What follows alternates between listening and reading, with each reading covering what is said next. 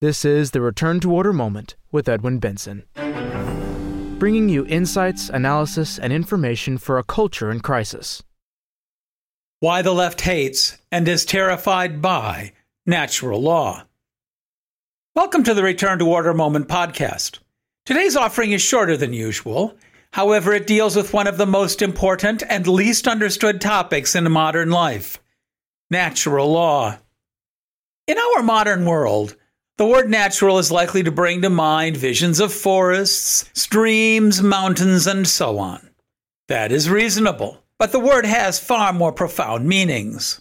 It refers to the deepest recesses of what it means to be human, to our nature. We were not, as the skeptics assert, created by accident.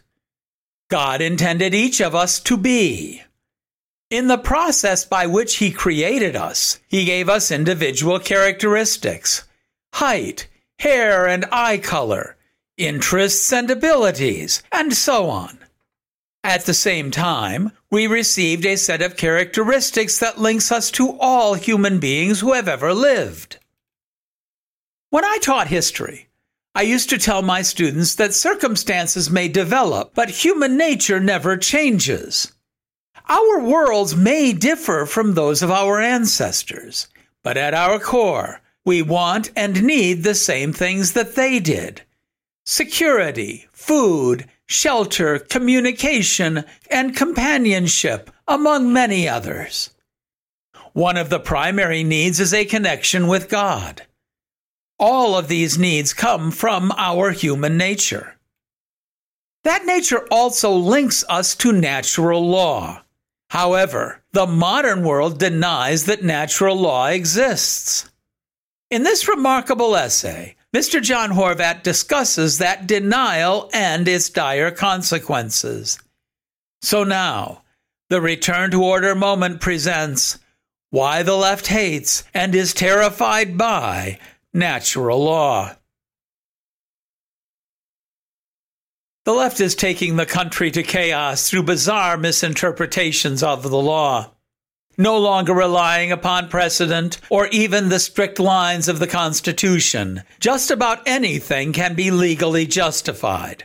Abortion, assisted suicide, complete sexual license, new so-called transgender rights, pronoun tyranny, and other practices.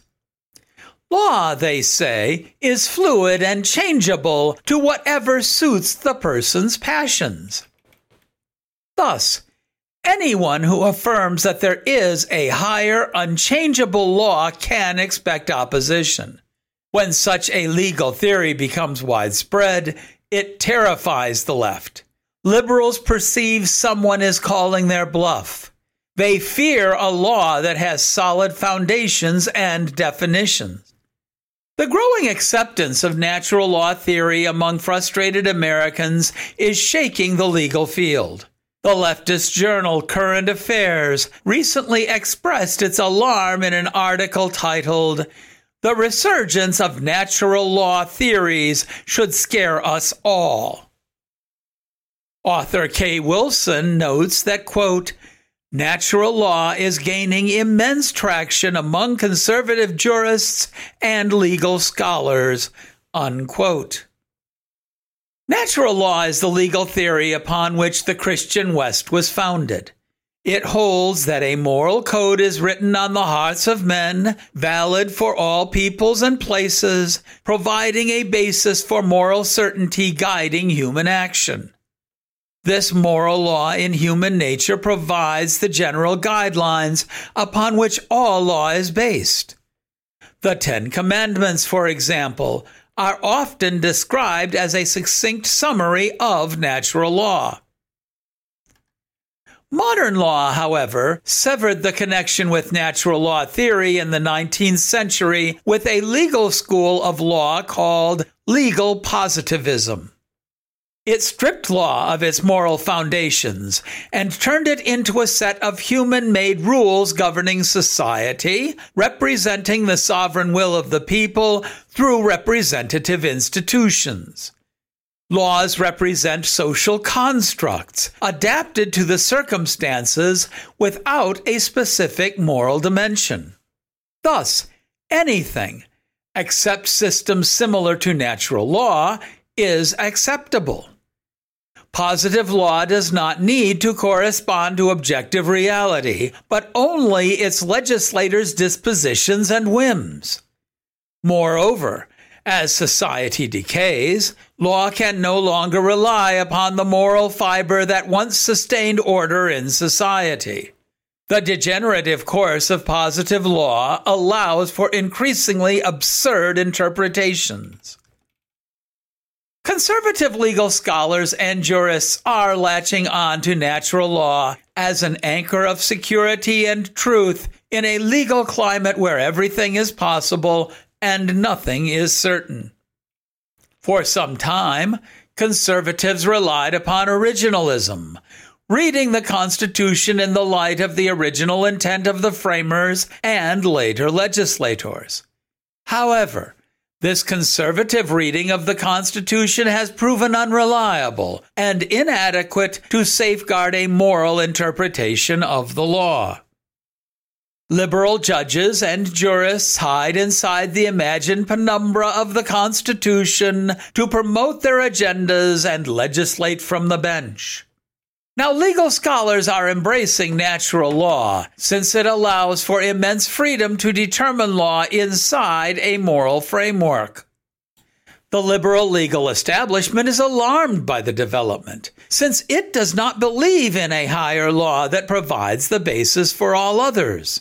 Liberals hate natural law because it restores a moral vision of law and society. It hinders the movement toward an increasingly dissolute society. For this reason, leftists deliberately misrepresent the concept of natural law. They present it as a totalitarian, theocratic set of rigid rules based upon unproven premises. They say that it, quote, imposes the laws of God rather than the Constitution, unquote. Kay Wilson wrongly concludes that it is, quote, a justification for using the state to enforce the natural law theorists' moral convictions, unquote. And yet there is nothing farther from the truth. When God created humanity, he embedded a moral order in the soul. Natural law's general precept, from which all the others follow, is that, quote, good is to be done and pursued, and evil is to be avoided. See St. Thomas Aquinas' Summa Theologiae, Article 2, Question 94, Answer 2. This is hardly an arbitrary theocratic platform for tyranny. Natural law is based on the inherent nature of things that function according to their ends. A chair that does not allow seating cannot fulfill its function. A glass that does not hold liquid is at odds with the internal logic of its existence. So also with humanity and society. By natural reason, one can perceive what is good and bad for the functioning of society. For example, it is in the nature of speech that truth be told. Lying is an abuse of speech, and therefore wrong and contrary to the good order of society. Stealing is always wrong, since it deprives another of that which is due. These are not subjective judgments, but part of the working order of things. Far from rigid rules, natural law is a set of guidelines that both empowers and limits government in its pursuit of the common good of the political community. Natural law prevents tyranny and abuse by preventing law from drifting into whim and fancy. It supports order, the state of things where everything functions according to its nature and end. With natural law as a guideline, human lawmakers can make just laws. Natural law serves as the criteria upon which all law is based, not a straitjacket for a totalitarian regime. It allows immense freedom for legislators to adapt their laws to the circumstances and gravity of the issues to be resolved. It facilitates the maintenance of the social order. There is nothing new about natural law. In antiquity, it is found in both Greece, see Antigone, lines 440 to 70 by Sophocles, and Rome, on the Republic, Book 3, number 33 by Cicero. However, the Church developed, enriched, and systematized it, and it was universally accepted in the development of Western Christian civilization. It is the foundation of all law. The American legal tradition has natural law roots, as demonstrated by the statements of the renowned English jurist Sir William Blackstone, 1723 to 1780, who profoundly influenced colonial common law. He posits a law of nature that is, quote, binding all over the globe, in all countries, at all times. No human laws are of any validity if contrary to this, and such of them as are valid derive all their force and all their authority, mediately or immediately, from this original, unquote. That is to say, natural law is not a novel imposition upon society, but a return to the wellspring from which America can regenerate its law in a climate of certainty, order, and logic. There are more profound reasons why liberals hate natural law. The opposition lies with the definitions of good and evil, order and common good. Such definitions tie things to reality. Natural law recognizes an unchangeable nature of things that can be known and acted upon. By denying natural law, liberals are saying that the nature of things, humans, and society cannot be known. It is a kind of legal nominalism that rejects universal concepts and relies only upon the social constructions of the times. Thus, the legal nominalists cannot accept natural law as written on the hearts of men, valid for all peoples and places. They see all law as the product of facts, observations, and experiments. Such a vision makes law easily manipulated by passions and whims that can degenerate into tyranny and fantasy. The rejection of definition reflects a refusal to restrain the passions. In his book, Revolution and Counter-Revolution, Professor Plinio Correa de Oliveira defines the essence of liberalism as, quote, the right to think, feel, and do everything the unrestrained passions demand, unquote. For this reason, the liberal political system is increasingly at odds with natural law. It rejects a universal notion of law based upon human nature and replaces it with a more rigid universal rule that says that unrestrained passions must not be suppressed. Finally, liberals hate natural law because it opposes the primacy of individualistic pleasure. Liberal hostility toward restraint is especially directed toward sexual passions. According to natural law, the end of the sexual act is primarily procreation.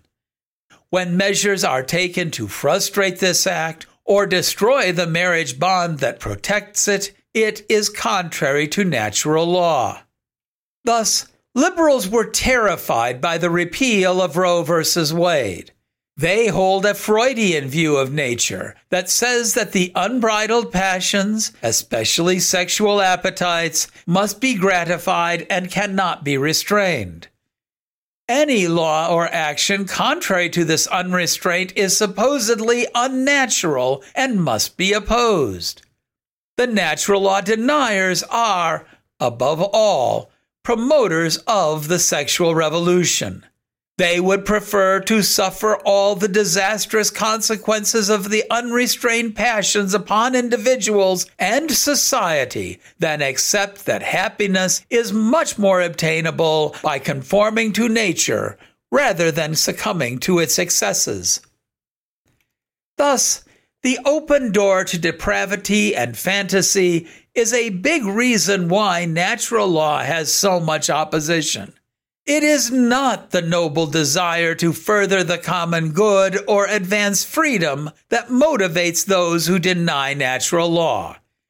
Instead, it is selfish gratification that will accept no restraint or definition and eventually leads to the destruction of order in society and enslavement to vice. Natural law attracts legal scholars and jurists because they see the destructive power of moral decay. Only a universal view of human nature can provide the way out of the present crisis. Inside a legal framework of the natural order, society can fulfill its function and fallen humanity can obtain some degree of happiness. When the present legal system becomes based on subjective judgments and whims, its positive law becomes an everything but natural law extravaganza. Ironically, it leads not to more diverse law, but a single rigid and tyrannical law system that supports ever more enslavement to the passions. Once in place, it cancels everything and allows no freedom to return to order. Natural law terrifies the left that assumes that it had long died. Leftists cannot admit that there might be those who welcome ordered liberty and restraint. They cannot see that nihilism awaits on the other side of a flawed legal positivist system that will lead to every mode of emptiness and despair. This concludes Why the Left Hates and is Terrified by Natural Law by Mr. John Horvat. Thank you for listening. Return to Order, of which this podcast is a part, strives to be a source of light in a dark and disordered world. Your prayers are appreciated. We publish a new episode every week as Tuesday becomes Wednesday at midnight. You can hear our program in two ways.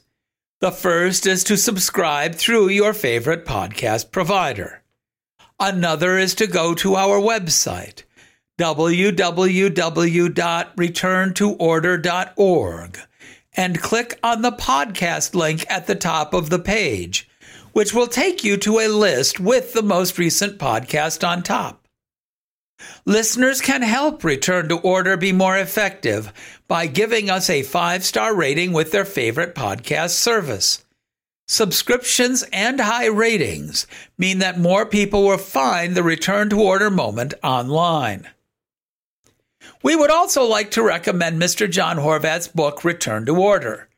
It is available as a free download on our website, www.returntoorder.org, or in printed and recorded form through our bookstore. All rights are reserved. Copyright 2023 by the American Society for the Defense of Tradition, Family, and Property, TFP.